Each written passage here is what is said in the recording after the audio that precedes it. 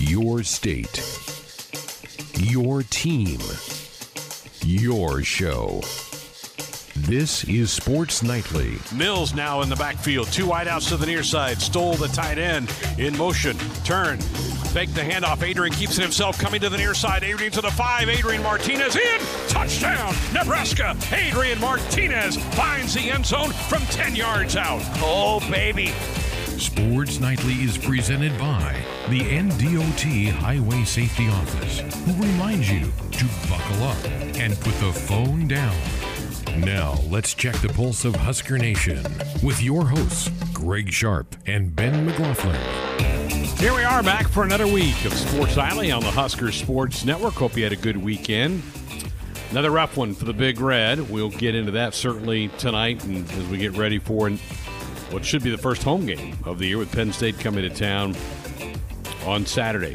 The head coach did have a press conference today. We'll hear some clips from what he had to say, looking back at Saturday's game, breaking that down some more, and then starting to look ahead and get ready for another clash in the Big Ten. So we'll have some clips of that coming up here in this hour. It is Mondays with Matt. Matt Davison will be along in hour number 2, along with Adam Rittenberg, who was in attendance Saturday night for that classic game between Clemson and Notre Dame. We'll hear from Adam, get his bird's eye view of that one as he was in the press box for that clash between those ACC Titans, at least ACC this year for Notre Dame. We'll have our weekend rewind and our weekend winners coming your way in hour number 3. As always, phone lines open and available to you at 531-500-4686. That also doubles up as our U.S. Cellular text line, same number. U.S. Cellular, proud to be the official wireless sponsor of the Huskers. U.S. Cellular, connecting Husker Nation.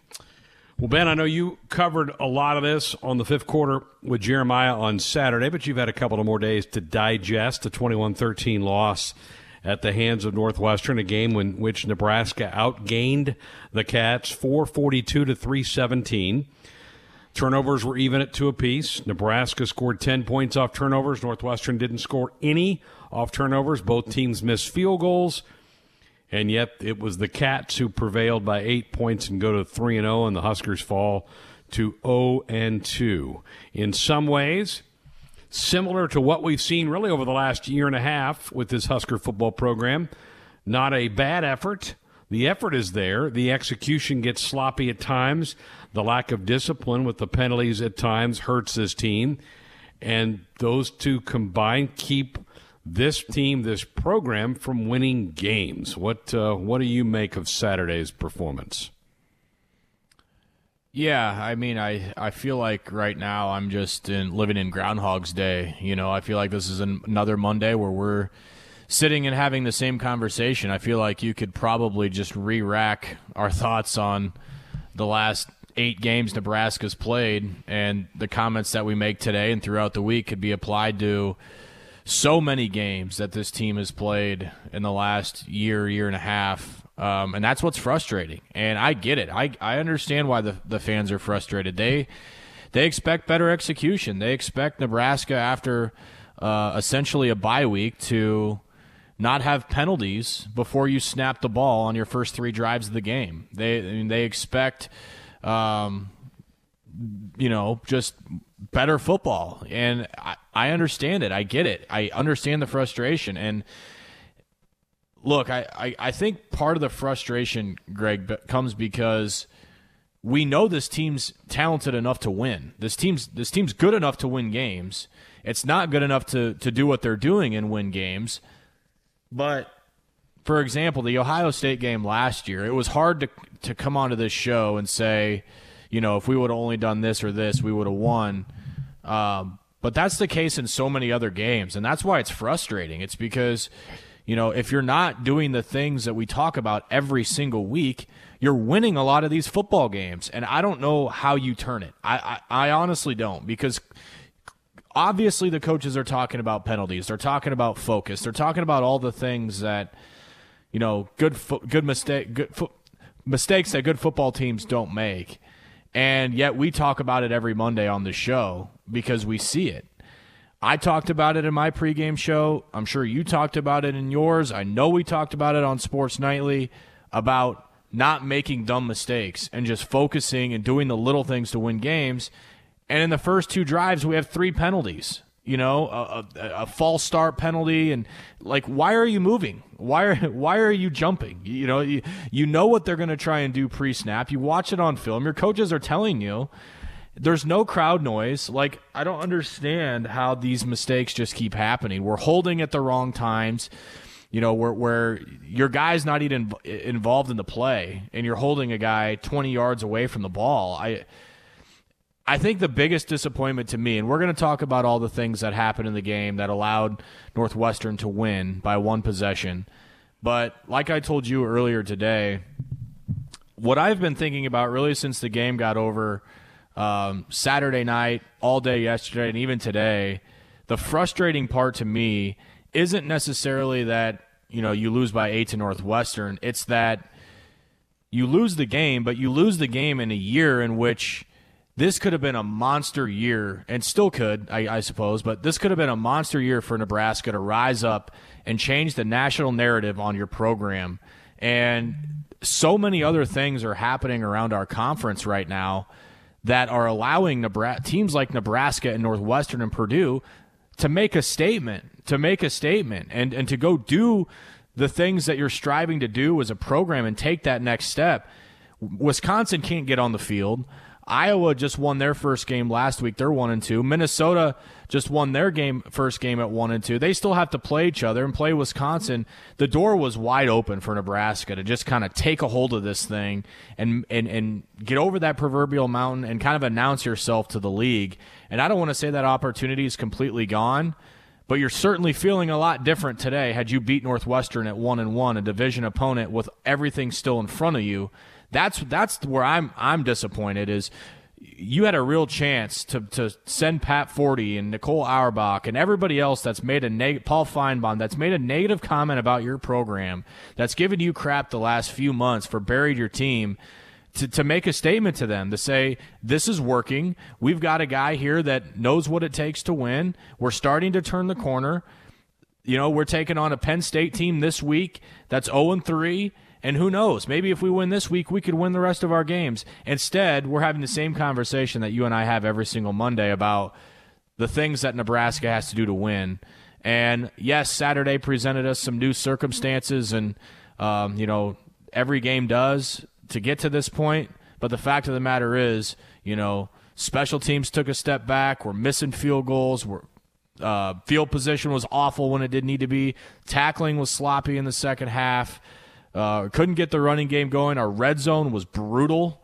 All the things that we've hammered home the last year are issues that we're going to talk about again tonight and talk about again all week. And who knows, maybe even talk about a week from now. I'm waiting for the team to take that next step, and I don't know when it's going to be. But, you don't have very many opportunities this year to rewrite the ship. First downs, Nebraska doubled up Northwestern, 28-14. Again, outgained them by over 125 yards. But then you talked about the special teams. 2 of the 3 Northwestern touchdowns were set up by short fields. The opening kickoff of the second half, Northwestern brings it back to their own 39. So there's a 14-yard advantage. They get there. Instead of them having a fair catch it or stop them at the 25 or less, they get it to the 39. They go 61 yards. Then in the fourth quarter, you punt the heck out of the ball, but you kick it to the wrong hash mark. They bring it back to your 44. They only have to go 44 yards to get a score. Short fields matter. It mattered in the first half when Miles Farmer had the interception, took it down to the 4. Nebraska immediately punched it in. That's short fields is where you get points when you're playing a good defensive team, and Northwestern is certainly that. And you talked about special teams. It was really disappointing. You're going to miss some field goals. I get that. Northwestern missed one as well. Colt missed one. He's now 3 or 4 in the year. I'll take that. But in the net punting department, Nebraska 27.6 yards was their net yards punting. 27.6. Northwestern's was 44. That's a 17-yard difference. And that's just empty yards you're giving another team. And in a close, tight game, That's going to make the difference. And you're right about the missed opportunity. In fact, I opened last Monday's show about what a great opportunity the Northwestern game was going to be for that very reason, because two of the stalwarts in the West in Iowa and Minnesota were 0-2. You had a chance to really go put yourself in the race and should have been extremely excited to play. And I'm not saying the guys weren't. I think they were. I think they were fired up. I think they played with pretty good emotion in the game. But the penalties and the mistakes just get frustrating to watch week in and week out. Liked what I saw from some of the young guys, Ben. I mean, Marcus Fleming had a terrific game, 5 catches. Marvin Scott, I think, is going to be a real factor in this running back room for a while. Xavier Betts came on and made a couple nice grabs in the second half. But that's all kind of secondary, because what should be first and foremost, did you win the game? And again, we sit here on a Monday, and the answer is no, we didn't. There's always going to be positive things that happen for the most part in a 60-minute game, especially in a game that's one possession. And there is. You mentioned a number of the bright spots. Luke Reimer was a flippin' stud on Saturday. I think you really saw Ty Robinson, the potential he had. I just think I do think that there are a lot of positives. I think at one point in the second half on our offense, Greg, we had 6 freshmen on the field with Luke and with Marvin, with Betts and with Benhart. Fleming and the Benhart and the linemen. I just there are positives. Don't get me wrong, but ultimately what this game comes down to is executing in crunch time and making those winning plays. And we just haven't done it. And, the defense played great, I thought, on Saturday. The one touchdown that we score is set up on the 4-yard line. And it just, too many times, and Coach Frost addressed this today, we're sitting here with 400-plus total yards of offense and less than 20 points. I mean, I don't know how many times this has happened, but you've got to find ways to stick the ball in the end zone. And I don't know what it is. I don't know what it's going to take to make that happen, why the red zone offense is so difficult. And again, you have to give credit to Northwestern. It is a solid defense. They're a steady, solid group. But so are we. And so are our offensive-minded coaches, and so are the pieces that we have on the field. We should be a tough unit to stop too. And I just feel like there's a disconnect somewhere. I don't know if it's a mental thing. I don't know if it's play calling. I don't know if it's all lack of execution. Maybe it's a mix of everything. But too many times in the last year and 2 games have we gotten inside the 20, inside the 15, and even inside the 5 or the 10 and not scored. I mean, how about that Purdue game last year, Greg? Darian Daniels gets the pick, and we're inside the 5, and we settle for 3. I mean, this happens way too many times, and it's 3s instead of 7s cost you games, especially in this league. And again, we're kind of feeling the wrath of that. It's just I don't know what it is, and I don't know what it's going to take. Penn State is a team that is really licking their wounds right now. Their team is kind of falling apart. If you were to listen to their post-game comments from their players after that game with Maryland, I mean, it's that place is a disaster right now. And you kind of feel like something's got to give on Saturday, and you just hope that we play a little better than they do. 6 trips into the red zone for Nebraska. They got 1 touchdown. 6 trips, 1 touchdown. On our text line, guys, coaching matters. Scott Frost had some real head-scratching play calls, specifically in the red zone. Get your playmakers the ball. The red zone is an issue for this team. Also on our text line, why wasn't Omar Manning on the field more, or was he just a non-factor on Saturday? I still think it's a work in progress with Omar. I mean, they obviously aren't opposed to putting young players and new players into the program out there, because Marcus Fleming played an awful lot. Alante Brown got a lot of snaps out there. Xavier Betts got on the field. I'm guessing a little bit here, Ben, but I think Omar's just not quite – maybe he doesn't have it all grasped in the playbook to be out there more. That's got to be the issue. Coach Frost, I think, shed some decent light on that today, saying, we can't even give some of these players their full game plan right now because they're having a hard time grasping it. And, as coaches, we got to worry about what play calls are we having with what personnel groupings. Think about how difficult that would be to gauge, right? You're a coach and you're looking at your sheet and you're going, okay, in second and medium, okay, what do we got? Okay, we got this play, this play. Well, do they know this? Can we send these guys out there and they know the right spot? That's so much information to have to process in a 10 to 15 second span, and then get your right personnel out there. You just can't do that. You can't do that as a coach. If you've got guys out there that don't know the plays and you're limited in what you're calling, you can't put them out there. I don't care how talented they are. You can't, especially in an offense that everybody wants this offense to run tempo, fast, fast, fast. Well, if you've got one or two guys on the field that require a trip to the quarterback to ask them what they're supposed to do, kind of negates the whole idea. So I get it. People want to see Omar Manning. I want to see Omar Manning. He has potential to be a difference maker in this offense. But if he doesn't know where to go, where to line up, and what to run, and the coach and the quarterbacks don't trust him to be in the right spot, what good is he doing really? Get somebody out there that knows what to do. And so just you got to be patient with it. You don't want 10 players out there and a ghost. You got to have 11 guys out there that are making the play work, because it takes 11 to make a play work. So we just got to be patient. He's obviously not ready.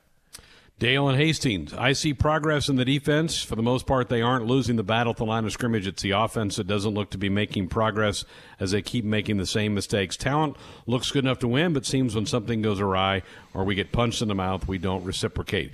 Let's not forget the defense, because it's been much maligned the last couple of years. That was a winning defensive effort on Saturday. Should they gotten off the field there late in the game? Maybe. They couldn't pin them deep. Northwestern got a couple of first downs and bled the clock a little bit more. But all in all, you hold a Big Ten team, a good one in Northwestern, to 317 yards. You've done and you forced two turnovers. I think you did a pretty good job defensively on Saturday. And you had 3 3-and-outs. There was only one time, Greg, where I felt the defense may have let the team down, and that's when Northwestern committed the penalty and they had 1st and goal at the 15. I mean, that's a really tough spot for an offense to be in. 1st and goal at the 15, and that's the play that Riley Lees ended up scoring on that same drive there at the end. That was really the only time I felt the defense let the team down, is because right. you've got them 1st and 15 at the 15-yard line. You got to make that stop. You've got to find a way to make that stop. But again, the punt return takes them to the 40. They only had to gain 40 yards of offense. So they had a really well schemed up, executed play on the first drive for a long touchdown run, and they had 2 short fields. That's all they got on you all day. You had 3 3-and-outs, you had a couple sacks, you had a couple of turnovers. You did everything that you need to do, especially when you're an offensive-oriented team. That defense should have done plenty for Nebraska to win that football game, and unfortunately just couldn't get it done. All right, let's go to Scott Frost. He had his press conference today. He was asked about those penalties on offense, what he made of those. Yeah, I've said this a bunch, but our margin of error isn't big enough right now to overcome those things. That was the emphasis all week in our message to the guys, what we emphasized in practice, and we still had too many. There's been too many drives where we start 1st and 15 because we jump off sides. They were shifting up front. That cost us a couple. Our guys got jumpy and moved when they yelled shift and moved. But that's a focus thing, and that's a discipline thing, and you just, as an entire football program, we got to get that fixed. Very frustrating to see those penalties so many times 1st and 15 for the Huskers when they get a new set of downs. How about red zone efficiency? We brought that up already a couple times tonight. Here was the coach talking about that from earlier today. Well, we got to work on it. We worked a lot on it this past week. Again, I give a lot of credit to Northwestern. I think at the end of the year they might end up being statistically the best defense in our league. It wasn't just us. Maryland scored 7 on them, I think, and has been lighting up the scoreboard since. And Iowa didn't score a lot of points and scored a lot the next week. So there's no doubt it was a really good defense, and a lot of the credit goes to them. There was about 6 or 7 plays where just one thing went wrong, one missed assignment, one missed block, and we would have punched those in. But those are things we have to fix as a coaching staff. And let's lose sight of that too. That's a solid football team. That wasn't just some rummy team on the schedule for Nebraska. That's a team that right now, if I had to bet, I'm going to say they're going to win the West. because I don't think Wisconsin's going to get enough games in. I think Northwestern's probably in Indianapolis playing for a Big Ten title in about 6 weeks. That's a pretty solid team. And against solid teams, you darn near need to be perfect to get things done. Yeah, and you just can't, especially a team like that. And that's, I think, what to me added to the frustration a little bit is Northwestern and Nebraska were dang near even in penalties. They gave you 2 turnovers. They did things that were out of character for them to help lose games. The problem is we didn't capitalize. In fact, we matched them in every area. We talked about the missed field goal. Each team missed a field goal. We make ours, they miss theirs. You make up 3 points.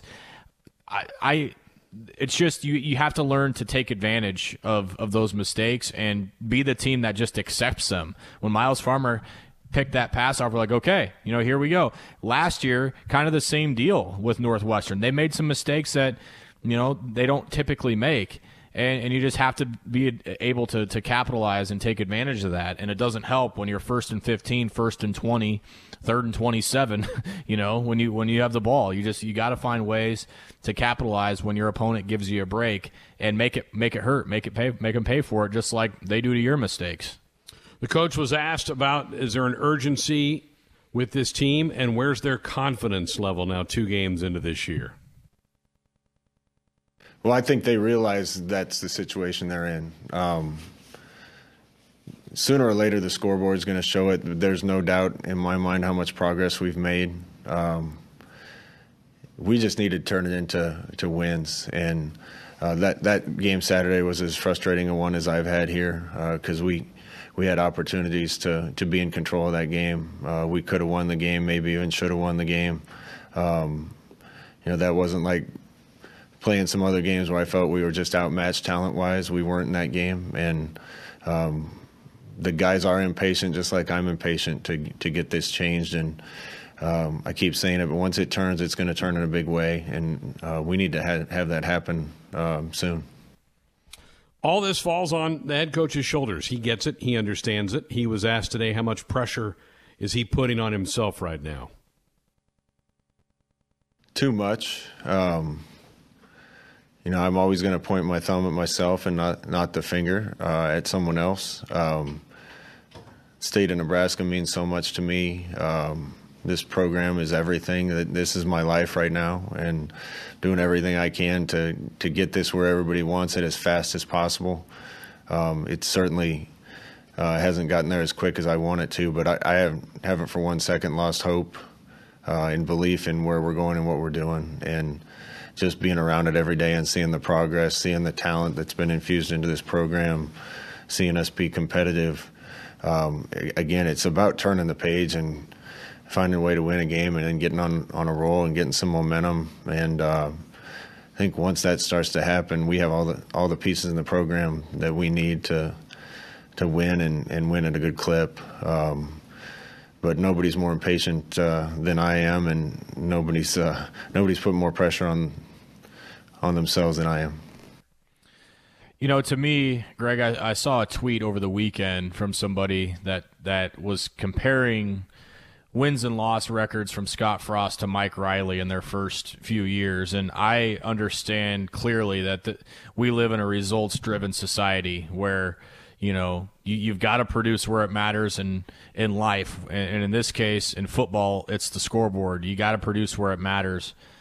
But you're fooling yourself. If there's a reason why we're frustrated. There's a reason why you and I come on here after a loss or blow up each other's phones when we get home from a road trip or whatever in frustration. It's because we know we can be better. I mean, we see what's out there on the field, and these are games that we should win. That clearly, with our eyes, with our coaching, with our players, with our fan support, with everything, that we should be winning. With Mike Riley, you could tell that they were just outclassed, and they just the physical domination that took place in the fourth quarter. Like when Divino Zigbo told us in an interview over the summer that it was hard getting through a 60-minute football game. Like, how could you ever expect a team like that to win a game? You know what I mean? Like the where that program was at, you weren't even that disappointed after a loss because you knew they just couldn't hang. You just knew it. And we talked about it all the time that there are so many things that have to get better for Nebraska to compete on the field. A lot of those things have gotten better. They physically can get through a game. They've recruited the speed and the talent. They have the schemes to do it. It's just for one reason or another, they can't get there. They can't cross that hurdle. They keep shooting themselves in the foot. That's why we're frustrated, is because we see everything that's happening in the four walls of the program, and you're looking at them and go, there's no reason why this team can't compete in the West.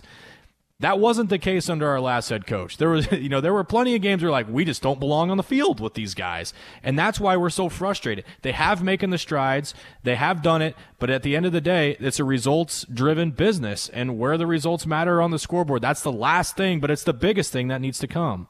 Time now for the weekly breakdown. What a memorable first game at home in the Big Ten Conference.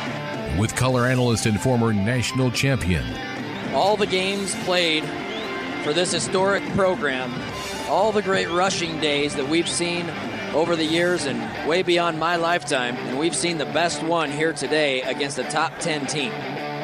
It's Mondays with Matt Davison on Sports Nightly. Well, Coach Frost said earlier today, probably the most frustrating game he's had as Husker head coach. How frustrated were you at the end of that one on Saturday?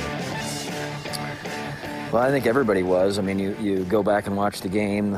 We have the last day or two here, and there were a lot of opportunities that were missed. Yeah, a lot of trips to the red zone. You throw 2 picks in the end zone, essentially. Some false starts that hurt drives. Pat went into their territory, I think, 8 times, and especially when you look at the fact that the defense played so well, Greg, and got 2 turnovers, and one of them ran it down inside the 5-yard line. We ended up punching that one in. But the defense did their job, and, offensively just needed to be more efficient and get more points. Moved the ball pretty well, over 400 yards, and in the end, that really doesn't matter because you got to put points on the board, and we just didn't do a good enough job in the red zone. And that's really what the game came down to. We were playing one of the best defenses in the Big Ten. I think that's obvious. Really good group of linebackers, really sound on defense. They did some things that I don't think we were expecting and really made it tough. And so, a really frustrating game to go back and watch the number of plays that maybe would have changed everything, and maybe you only need a field goal at the end instead of a touchdown. I mean, just a lot of plays in that game that you wish you had back, and unfortunately we've had a few games like that and over the last couple of years, and so it's frustrating, but at the same time I think the guys see the improvement that we've made. The coaching staff sees it. I think the players know it. I think we're a tougher football team. I think on both sides of the ball and up front we're doing a good job. And so, we just have to execute what we're supposed to do offensively and not turn the thing over and put ourselves in more positions to try to win these close games. How big of a role did you think special teams played in the game? Well, it hurt field position for sure. You look at the first drive of the second half, and Northwestern's able to run it out to the 40-yard line, and it just gives them a little shot in the arm to start that drive from good field position. And then the punt return was big as well. You get a 56-yard punt, but it was a bullet down the opposite hash, and so the coverage team wasn't down there, and they get a big return there and get points. So, it was big. We missed a field goal. They missed a field goal too, but we made 2 field goals and missed one, and I think we only netted 27 yards a punt on the 5 or 6 punts that we had. So, not good enough. There was wind involved in a couple of those punts, but still, we have to get better there, and hopefully we can get that fixed. Matt Davison's with us. It's our Mondays with Matt segment here on Sports Nightly on the Husker Sports Network. Well, we saw both quarterbacks Saturday. Luke seemed to kind of pick things up when he got in there, made the mistake in the red zone with the interception that was down there. It looks like it may be a real competitive week between those two. Take me back to your playing days, because you had a year where it was kind of Bobby Newcomb or Eric Crouch or Bobby Newcomb. How does that play in a locker room with teams? Yeah. Well, remember Monte Cristo was in there as well in '98, and we kind of had all three going through there that season. And I think the guys on the team, you show up to practice every day and you get yourself ready, right? No matter who's under center. And I was a part of those teams where we went through it, and whoever's there under center or in the shotgun, whatever it is, you prepare for whoever's going to be there. And it didn't affect me as a wide receiver, really. I just knew I needed to get myself ready to play the game. And I think that's what our players will do this week. And we'll see how everything lands when we get to Saturday against Penn State. But the good news is we have good depth in that room, and a really good room of young men that are competitive, and everybody wants to play, and those are good things. So it's good to have options there. We saw some young wide receivers make their debut or get a lot more involved this week than they did against Ohio State. What'd you make of their play? I thought overall played really well. I mean, you could see the speed and athleticism that they bring to the field, and we just have to get them more reps and get them in the game and really throw them in the deep end, I guess you might say. It kind of happened to me as a freshman when I was here. I don't know that I was totally ready to play, and Ron Brown just said, hey, go play, and got in the game early, first game my freshman year. And I hate to talk about me in that way, but it's pretty similar. These guys have only been on campus a few months, and they got into the game on Saturday and did a good job. You could see how they can stretch a defense. I could not stretch a defense, by the way, but these guys sure can. And Marcus Fleming did a good job, and Xavier Betts and Alante Brown. Those three guys are young guys that are new to the program, but they bring excitement to the offense, and so I think you'll see more and more of them as the season goes along. And Omar Manning obviously has a ton of talent, and we just got to get him more involved as the season progresses as well. But those guys bring a lot to the wide receiver room, that's for sure. Staying in that room, Coach Frost got asked about this today as well. Wandale's number of touches haven't been very high. I think he ended up with 4 catches on Saturday. What about trying to get the ball more in different ways? You think that'll be a priority moving forward? For sure. I don't think there's any question about it. I think the coaching staff is just as frustrated as the team is about that. We understand how important Wandale is to this team. He's a really talented young guy, and we've all seen the things he can do when he has the ball in his hands, and so the more touches we get for him, the better football team we're going to be on offense, that's for sure. And it probably hasn't happened as much as we wanted it to the first couple of games, and so it has to be a priority moving forward for sure. And I think part of that too is where we get him the ball and who else is on the field, and how we scheme to try to get the ball in his hands where he can make something happen. So I think there's a lot that goes into it, but I think it'll definitely be a priority moving forward. What do you make of Penn State? I mean, a lot was expected, preseason top 10. Here they are 0-3 and just looked pretty hideous against Maryland on Saturday. What do you make of the Lions? It's been a really weird year, huh? I mean, they're a talented football team. I think you look around college football, and there's been a lot of crazy scores that I don't think anybody thought within the Big Ten and also across the country. It's been a strange year with the start times for different teams and different amounts of practice each league had leading into their season, and opt-outs and all sorts of stuff. COVID misses with players out. So I know this, Penn State has good players. They've recruited really well. They're 0-3, and they're probably a much better football team than 0-3. So it's going to be a big challenge for sure. It'll be nice to play here at home. Here we are almost middle of November, and we're going to finally play a home game. So that'll be good. Wish we had our fans here, but it'll still be nice to play in Memorial Stadium and hopefully go out and get on track. I mean, had a good chance to win last week and didn't get it done, and just really need to get a win under our belt and get confidence and move forward. The season's going to go quick. I mean, there's no off weeks. We're already middle of November, and we're going to squeeze a lot of games into the next 40 days or so, and hopefully finish the season strong. All right, well, have a good week. We'll see you at the stadium on Saturday.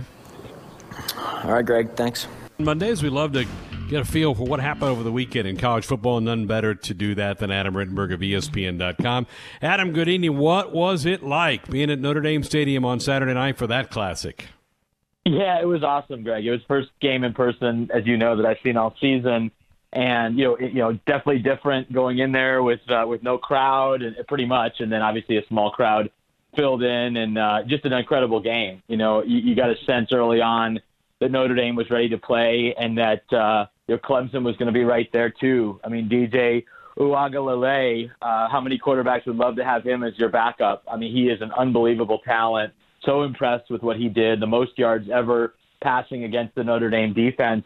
And it still wasn't enough because Notre Dame, tremendous resilience down the stretch with Ian Book leading that 91-yard drive to force overtime. Then Clemson punches them again in that first possession. Notre Dame scores the next 2 touchdowns and then gets a stop to win the game. So huge moment for Notre Dame. It was really one of those games, Greg, that I think both teams can come out of it feeling pretty good about what they were able to do. The surprising thing to me was how Notre Dame controlled Clemson's running game. How impressive was that in person to see, and did that surprise you? Well, you knew that with Trevor Lawrence out, that Notre Dame was not going to let Travis Etienne beat them. Travis Etienne, a lot of coaches in the ACC regard him as the best overall player in the conference. And I credit Clark Lee and that Notre Dame defense for really keying on him and making sure that if Clemson was going to win the game, they were going to have to throw it with a young quarterback. And it nearly backfired, but I still think it was a smart strategy not to let Etienne get away and obviously pay a lot of attention to him. A lot of guys in the box, never really got going from a running standpoint. He did contribute as a receiver, but I think Notre Dame just wanted to take him out of the game as much as possible. He had a very rough first half. You remember he was the one that kind of coughed up the ball for the defensive touchdown for Notre Dame and played better in the second half. But it's kind of amazing that neither Trevor Lawrence nor Travis Etienne was a big factor, and yet Clemson had a great chance to beat Notre Dame on the road. Just shows you how talented they are overall, even on offense without those two guys being factors. Is there any way you think that both of those could make the playoff in the end, or is just whoever wins that ACC title game going to get the bid? Well, I do. Again, I think the way to do it is if Notre Dame goes undefeated and then plays Clemson, that is one loss team in that game. The committee has to consider the fact that Trevor Lawrence wasn't on the field. Neither were several key defensive players for that ball game on Saturday. And then you play a second game, and if Notre Dame's competitive and Clemson wins, I think Clemson's in as the ACC champion. Notre Dame would be in as a second team out of the ACC. I mean, well, obviously a lot has to happen elsewhere, and what happens in the SEC title game, and where's Texas A&M. But I think Notre Dame would have a stronger resume than Texas A&M even if they lost that ACC title game. Right. Let's go to the SEC next. Surprised at all by the way the Florida-Georgia game unfolded? Not entirely. I mean, certainly the score and just how easily Florida moved the ball was surprising because you just don't see Kirby Smart's defense struggle that much against anyone. But you know how talented Florida is. I had an SEC coach tell me on Sunday that, Florida's got 3 players who are as talented as any in that conference, including Alabama. And he's talking about Kyle Trask, Kyle Pitts, the tight end, who's going to win the Mackey Award, and then Copeland, an outstanding receiver for Florida. And so, Georgia was down a lot of defensive players. George Pickens was out, one of their better receivers. And so you just got that sense, Greg, that if Dan Mullen was going to get Kirby Smart, it needed to be this year, and he was able to deliver. And now, barring a big surprise, I think Florida will make its way into the SEC championship game. Adam Rittenberg is with us from ESPN.com. We're talking college football from the weekend. The Pac-12 has now joined the party. Any early impressions from week 1 there? Who caught your eye? Well, I think Oregon was impressive. I knew they were going to be good defensively. They'd taken a big step last year under Andy Avalos. A lot of those guys, especially in the front 7, were back. I know they had to replace some key secondary players, and that's going to be a storyline to watch as they face some better passing offenses. Stanford didn't have their quarterback, Davis Mills, because of COVID issues. So They'll be tested a little bit more later on in the season. Oregon will. And then USC, in a kind of crazy game that they were sort of able to steal from Arizona State. I was impressed with the defense from Herm Edwards, and Marvin Lewis is the defensive coordinator. I don't know how many people realize that of Arizona State. He hasn't been in college for many, many, many years, but I think you could see the effectiveness of that defense until the very end of the game when USC found a way to get it done. USC, Greg, still plays with a messiness, a sloppiness that bothers me because we all know they're the most talented team in that division. But you look at their path the rest of the way, and they'll be heavily favored to win out and get to the Pac-12 championship game where, Oregon could be there or somebody else from the north. Adam, two non-Power 5 teams that continue to impress are BYU and Cincinnati, and I know it's probably a long shot for either one of them to make the playoff, but, man, I thought BYU really beat up on a decent Boise team, and I know Boise's got quarterback issues, but those two programs keep kind of trucking along here in 2020. They do. It'd almost be fun to see them both in a New Year's Six bowl, or if they can't get in the playoff. You can't count out, especially Cincinnati. But it's just a shame that we're not seeing them against Power 5 competition. BYU's normal schedule, including this year, is loaded, usually front loaded with Power 5 teams from the Big Ten and the Pac-12 and some other leagues. And obviously they didn't have any of that this year. So they are such an impressive offense with Zach Wilson. I think he's one of the 3 or 4 best quarterbacks in college football, and they just piled up points in bunches all year long. And then Cincinnati defensively has been outstanding, and then they've been an improving offensive team with Desmond Ridder at quarterback. And I think Luke Fickell is really the number one option in the group of 5 as far as head coaches, and a guy that may move up. I think will move up at some point. But he has just done an outstanding job at Cincinnati the last 3 seasons. Again, visiting with Adam Rittenberg of ESPN.com here on Sports Nightly on the Husker Sports Network. Not a real juicy weekend of matchups. Maybe one of the better ones is in the Big Ten with Northwestern heading down to Purdue. The Blooders didn't play last week because of Wisconsin's issue, but that looms to be a pretty big game in the West, particularly with Wisconsin up against the wall and number of games played. Right. No, it's going to be really interesting because if Purdue wins, then they're looked at as maybe the primary challenger to Wisconsin, but unfortunately they can't play Wisconsin. If Northwestern wins and Wisconsin beats Michigan, that sets up a game the following week in Evanston that might be for the Big Ten West Division title. Northwestern, as you know, has gotten it done with defense. They haven't allowed a point in the second half in their first 3 games.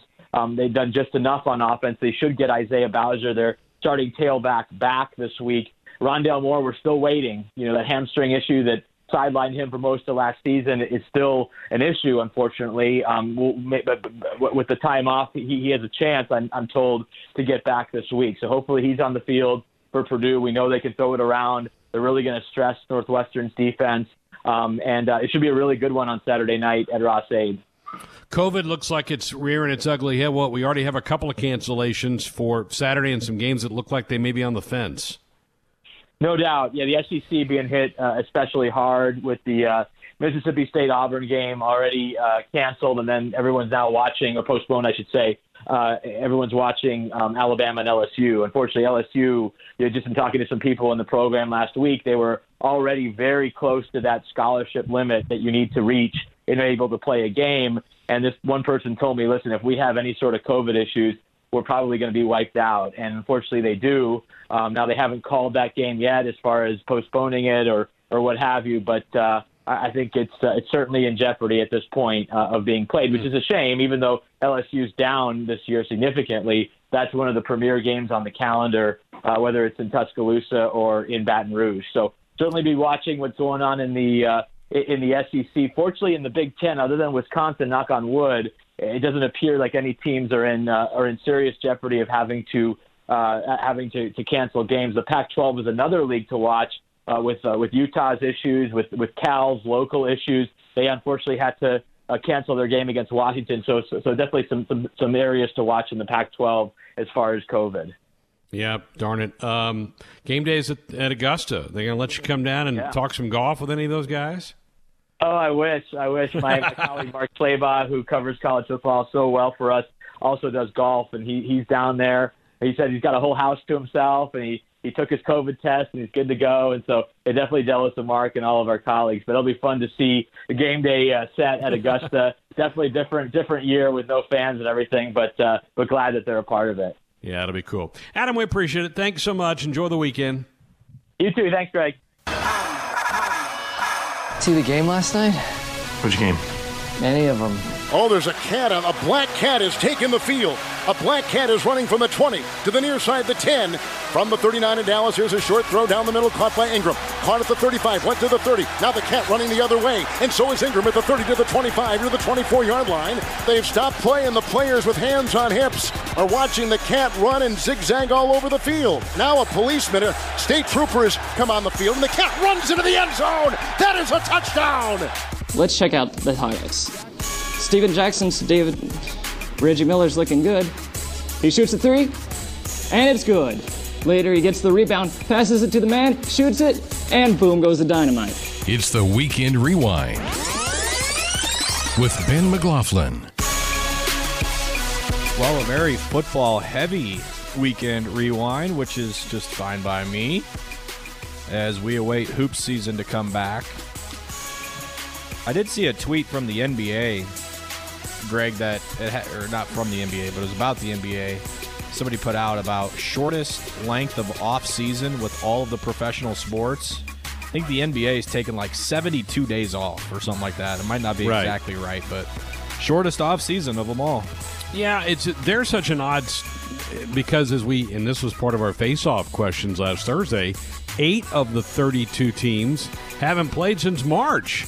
So they're going to have had like 9 months off, but then you have the Lakers and the Heat that played up until October. So yeah, for them it's going to be tight. I would imagine with at least those 2 franchises, maybe they don't overload them very early with many games. I think that'd be the fair thing to do, wouldn't it?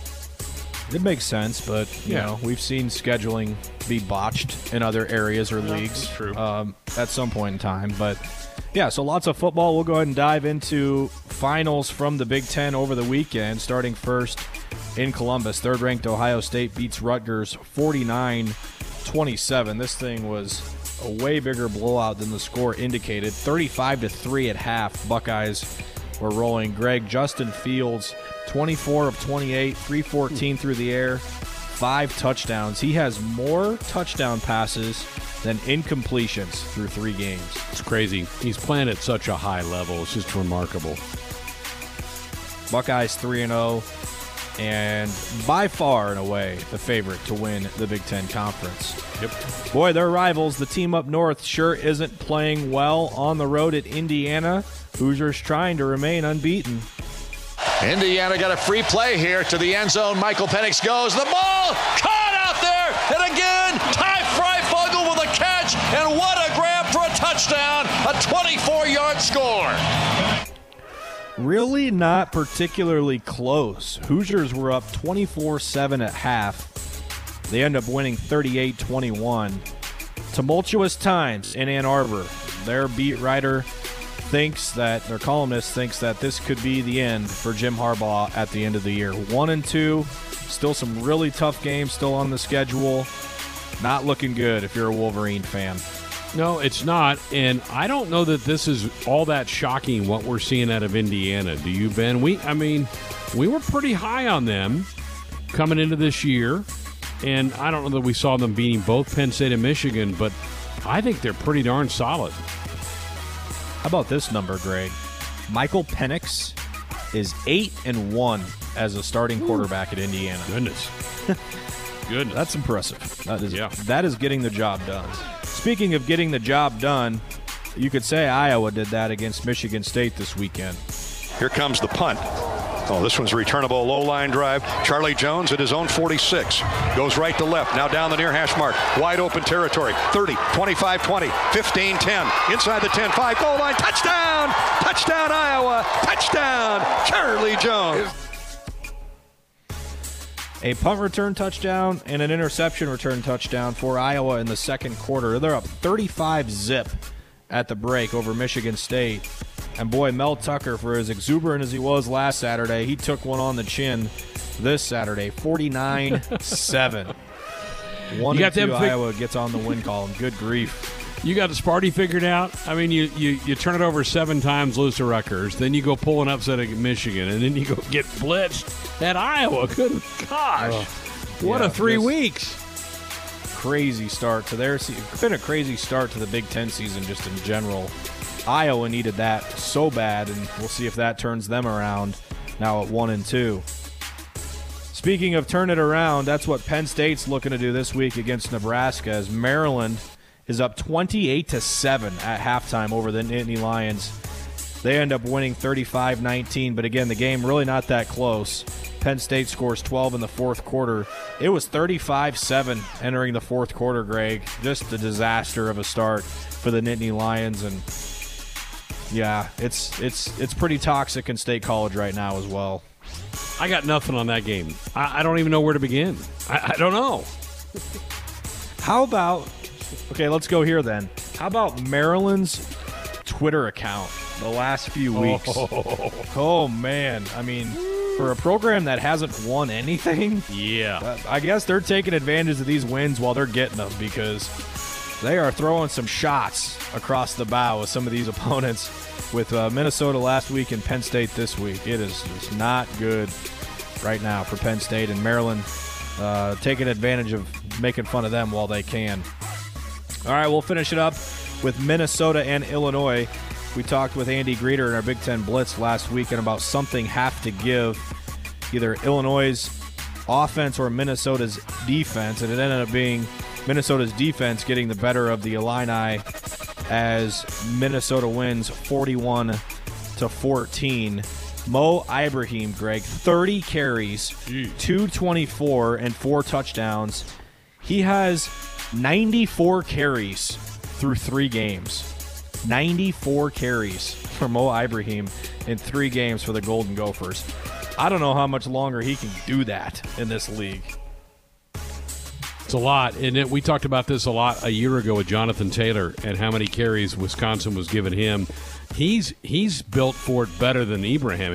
Ibrahim's not that thick of a guy. That's a lot of punishment. Sure is, and still the meat of their schedule left. Yep. All right, let's go ahead and jump into top 25 finals, starting with the big one in South Bend. 4th-ranked Notre Dame, number 1 Clemson. The Irish hold on in double overtime, 47-40 the final score. Kyron Williams with a monster day for the Irish. 23 carries, 140 yards, 3 touchdowns. Trevor Lawrence's replacement, DJ Uiagalelei, 29-44, 439 and 2 scores. He's thrown for almost 800 yards in the 2 games without Trevor Lawrence. They're fine at quarterback. So for all the shots that NBC kept showing to Trevor Lawrence, he's not the reason they lost this game. What do you anticipate happening from this between either of these teams at the end of the year? Yeah, I asked Adam that last hour. I'm like, can you envision Clemson and Notre Dame both making the playoff? He says, yeah. He said if Notre Dame doesn't lose, but Clemson wins the rematch in the title game, and it's a close game, he goes, yeah, I could see both those teams being in the Final Four. I don't know. Maybe. There's still just so much football to be played. What happens, in the rest of the SEC? What happens to Oregon? Does Oregon look impressive all the way through in the Pac-12? Does the Cincinnati build enough of a case? So I don't know. Great win, great game the other night. Good win for Notre Dame. Irish students stormed the field, if you didn't see that. And did you see the letter that the Notre Dame president sent out regarding them storming the field? Yeah.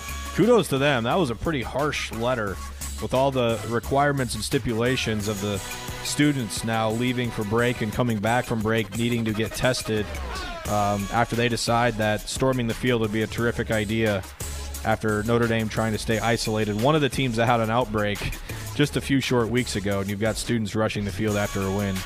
Doesn't make a ton of sense there. But yeah, anyway. Not smart. But what are you going to do? You've let them in the stadium. Yeah. They win like that. You're not going to control that. That's what's going to happen. They're college kids. They're going to do that. Yep. All right, let's go to Jacksonville. 8th-ranked Florida, 5th-ranked Georgia. We expected some points. I don't know that we expected this many, especially from the Florida Gators. The snap to Trask. He wants to throw it toward the end zone. It's going to be Trey Grimes. He's got it. He went up the high at 6'5" and made the catch. And the Gators lead 37-21. Kyle Trask, 474 through the air, 4 scores. Florida wins over 5th-ranked Georgia, hands the Dogs their second loss and take total control of the SEC East. 44-28, the final. We needed to see a lot more from Georgia's offense. It's clear they just don't have a quarterback that can hang, especially of Trask's caliber. Big win for the Gators, getting Georgia and basically etching their half into the SEC championship game. How sick does that fan base have to be watching the guy you talked about a few minutes ago tear it up for Ohio State? I mean, they got to just be sick. Going, really? Yep. You couldn't find a spot for him? Right. Yeah, we wanted Jake Fromm instead. Ooh. Yeah, that's got to hurt. Looks like a bad decision. Houston and Cincinnati in Ohio. 6th-ranked Bearcats win at 38-10. They're now 6-0 and really playing good defense. Luke Fickell's bunch is playing hard and playing well. I do think they may stumble yet. They have to go to UCF, and then they have to play somebody pretty good in the AAC title game. I still think they could trip, but they're solid. Yeah. Back in the SEC, A&M rolls up South Carolina 48-3. Boy, this game's never close. Kellen Mond becomes the all-time passing touchdown leader in A&M history with 4 scores against the Gamecocks. Where does he go in the draft? Is he a top 10 pick or not? No, I don't think so. No? I don't think so. Probably a little later than that. We have Pac-12 to talk about for the first time this year. What better way to start than out west at Autzen Stadium in Eugene as Oregon takes on Stanford. Cyrus Savibi-Licchio gets the ball up the middle. Powers, no doubt. Touchdown, Oregon. He was not going to let anybody deny him that goal line. Oregon drops the hammer on Stanford. The 12th-ranked Ducks win at 35-14. Good start for them. And Pac-12's kind of looking at Oregon saying, if we're going to get anybody, it's going to be you. Yeah, they're solid. I asked Adam about them, too, last hour, and he said they looked the part. Can they look that way each of the 6 games, and then when the Pac-12 title game, they'll have a chance because people thought they were going to be pretty good all summer long before all this got monkeyed up in the last 4 months. To the Big 12 we go for the first time. Oklahoma State on the road in Manhattan taking on Kansas State. Boy, this was a nail-biter, and it came down to a couple of crucial plays in this game. The Cowboys were able to escape the Little Apple with a win. 3rd down and 4, Kansas State at the Cowboy 21. 13-12 Pokes. 6:48 left. Howard keeps it, running straight ahead, fumbles the football, and the Cowboys catch it out of the air. Running down the right sideline, Jason Taylor to midfield. He's going all the way. Good night, Vienna. Hello, Jason Taylor. Touchdown, Oklahoma State. Pistols firing. What a turnaround. Man, what a back-breaking play if you're Kansas State, and you end up losing because of it. You're in field goal range, and your true freshman quarterback just flips it right to the other guy, and he runs it back the other way. K-State then came back, scored, went for 2, and didn't get it. Cowboys, big win if they're going to try to get themselves in the Big 12 title game. That was a big win for them. Now 5-1 on the year. Coastal Carolina remains unbeaten with a win over South Alabama, 23-6. So the Chanticleer is up to 15 in the polls. What is happening? We're living in a world where Coastal Carolina is ranked 15th in the country, Greg. They're, 6-0? Something like that? 7-0. I mean, we talk about BYU and Cincinnati. We probably ought to be keeping an eye on those guys. They're rolling through people. Chance Nation, stand up. Coastal Carolina, 23-6 win over South Alabama. Let's go back to the Big 12. Baylor and Iowa State. The Bears are off to a terrible start to the year. We're out 21-10 over the Cyclones. Breece Hall and company just too much, though, for the Bears in the end. 3rd and 5. Purdy takes the snap. Has time. Throws left side. Hall touchdown. Wide open. Breece Hall, his 3rd touchdown tonight. And Iowa State leads it 37-24. Breece Hall, the best running back in the country, you think? Pretty good. He's pretty good. The kid at Clemson in bad. I might lean him. 31 carries, 133, and 2 totes on the ground. Had that receiving touchdown as well. Breece Hall, the difference for Iowa State over Baylor, 38-31. Cyclones now 5-2 on the season. We would talk about Oklahoma and Kansas, but no need. 62-9 final score. Move along. Should talk about, however, the end to the Arizona State USC game. Yeah. USC ends up with a pretty improbable comeback to win 28-27 over Herm Edwards. My upset pick falls short, Greg. Pretty good game. Really interesting game, wasn't it? Slovis throws the ball 55 times for the Trojans. Jaden Daniels tries to pick up where he left off for Arizona State, but they fall by a point, 28-27. Texas holds on for dear life and beats West Virginia 17-13. That would have been a disaster for Tom Herman, but they're able to escape with the victory. All right, let's move to some National Football League from yesterday, shall we? We have one game in progress right now, and the Jets leading the Patriots. We'll keep you updated on that throughout the show as well. But the Atlanta Falcons quietly 3-6. They went over Denver 34-27. Big day for Did they come back Matt in the last Ryan. 2 minutes of that one to win? They did not. Well, Okay, maybe. all right. Let's see when we'll have to look it up because Denver did score 21 points in the fourth quarter, but I don't think the lead exchanged hands. Okay. From how I remember that game ending, Denver had a chance like late in the fourth quarter to go down and try and tie it. And they weren't able to do it. But so that's 2 close games in a row that they've won. I just haven't done it in the final 2 minutes. Well, we had a buy-sell question regarding Seattle and Buffalo. We all picked Seattle to win, and Buffalo hangs 44 on the Seahawks. Monster day for Josh Allen. 415 yards, 3 touchdowns passing, and the Bills and Seattle, their second loss, and improved to 7-2. That was a huge win for Buffalo. Sure was. I didn't see that coming, but all right, good job. Buffalo's a playoff team, and I don't think they're a Super Bowl team, but they're a playoff team. When Josh Allen is accurate, they're pretty scary. The Titans hold off the Bears 24-17. The Bears, again, try to make it interesting in the fourth quarter, scoring all 17 points in the fourth period, but Tennessee wins it 24-17. The Ravens beat the Colts. Good win for Baltimore, 24-10. Defense really dominated in that one. The Ravens couldn't move the ball at all on offense in the first half. They get a defensive score. Phillip Rivers throws another pick, and the Colts just can't score at all in the second half. They're blanked. All 10 points in the first half for Indianapolis. You just couldn't help yourself. You had to get a little dig in there on Phillip Rivers. You just couldn't when he deserves it, he gets it. That's all I'm going to say. Boy, the Chiefs and the Panthers was a lot more interesting than people might thought. Christian McCaffrey took things over for Carolina. Yeah, Matt Rule, we're gonna alternate series. We're not gonna give him a workload. How about 18 carries and 10 targets on your first day back for Christian McCaffrey? But he injures his shoulder, so it doesn't sound like he's gonna play this week. And a 67-yard field goal attempt from Jake Sly is nowhere close, and the Chiefs hold on for a 33-31 win. Everyone wants to talk about Russell Wilson for MVP. Can we start putting Patrick Mahomes in that conversation? Yeah. His last couple of weeks have been outrageous, and Mick Steiner is now curled up in a ball because he has Christian McCaffrey and can't catch a break. Well, he gets him for 1 week, and guess who he plays against? Was that you? Me.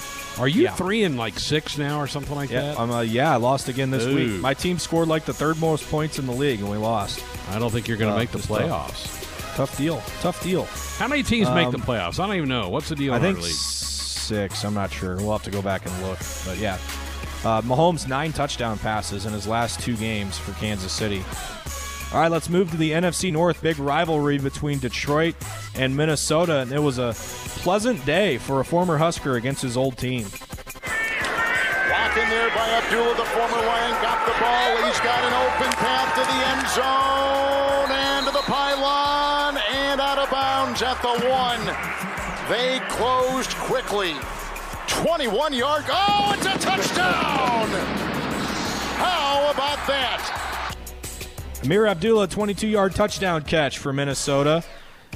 But the workhorse was Dalvin Cook, Greg. 400 scrimmage yards in the last 2 weeks for Dalvin Cook. He's over 200 against Detroit, scores 3 more times.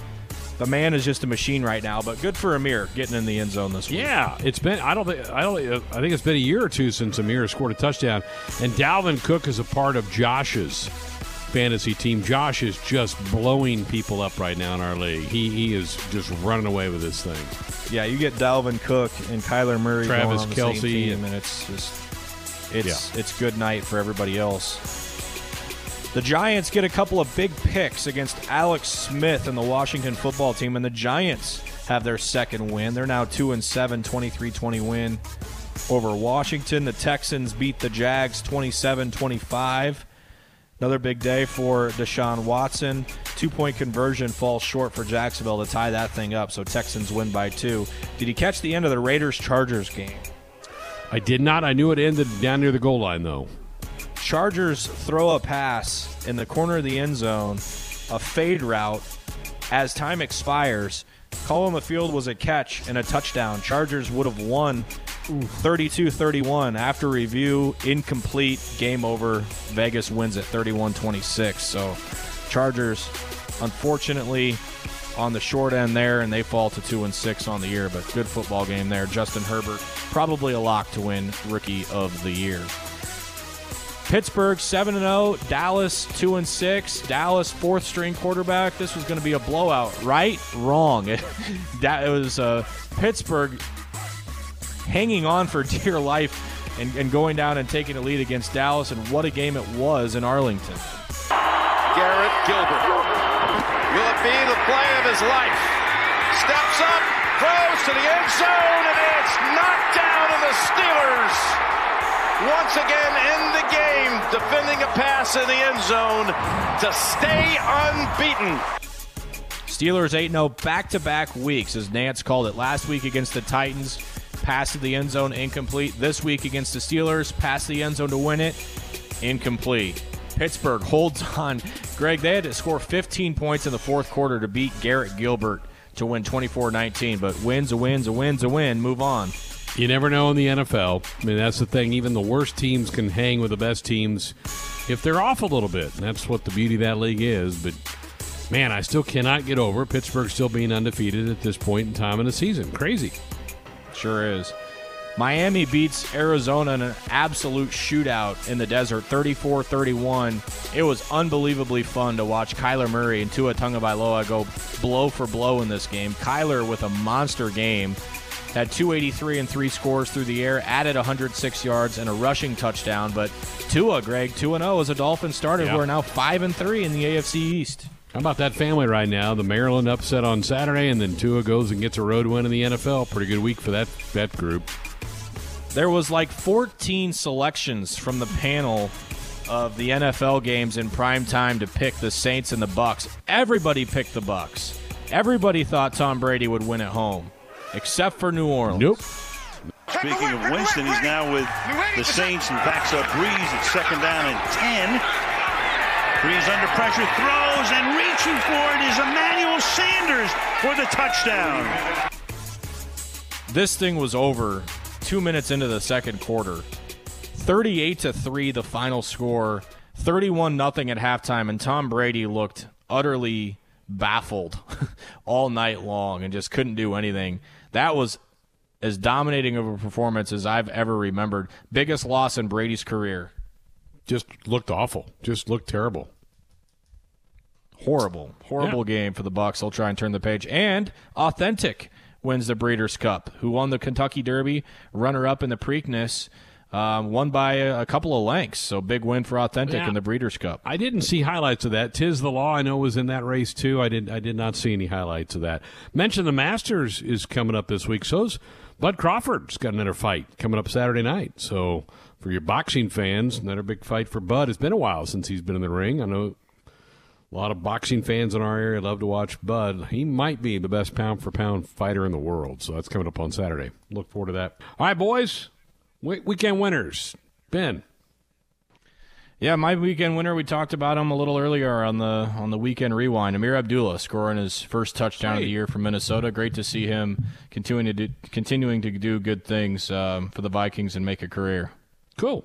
Tim? My weekend winner of Patriots fans, not only did they, going to see Tom Brady implode, but now they're losing to the Jets, and the tanking for Trevor plans all go into fruition.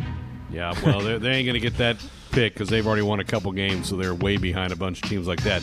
My weekend winner, Alex Trebek. Going to miss him. Yeah. What a legend. Even taping shows as far back, it was recently as about a month ago. What a legend. The host of Jeopardy for all those years passed away over the weekend. And a second nod to the Kearney Bearcats, who upset Bell West Friday night 41-40 in overtime. Big win, knocking off the number one team in the state. Sports Nightly Hotline brought to you by the Woodhouse Auto Family, bringing you more choices in brands, locations, and service. Experience the difference. Purchase with confidence. This is Woodhouse. Thanks to Ben, to Tim, and all of you for being a part of this one tonight. Full practice report headed your way tomorrow night and another edition of our Top 10 Tuesday. We'll look forward to that. Have a great night.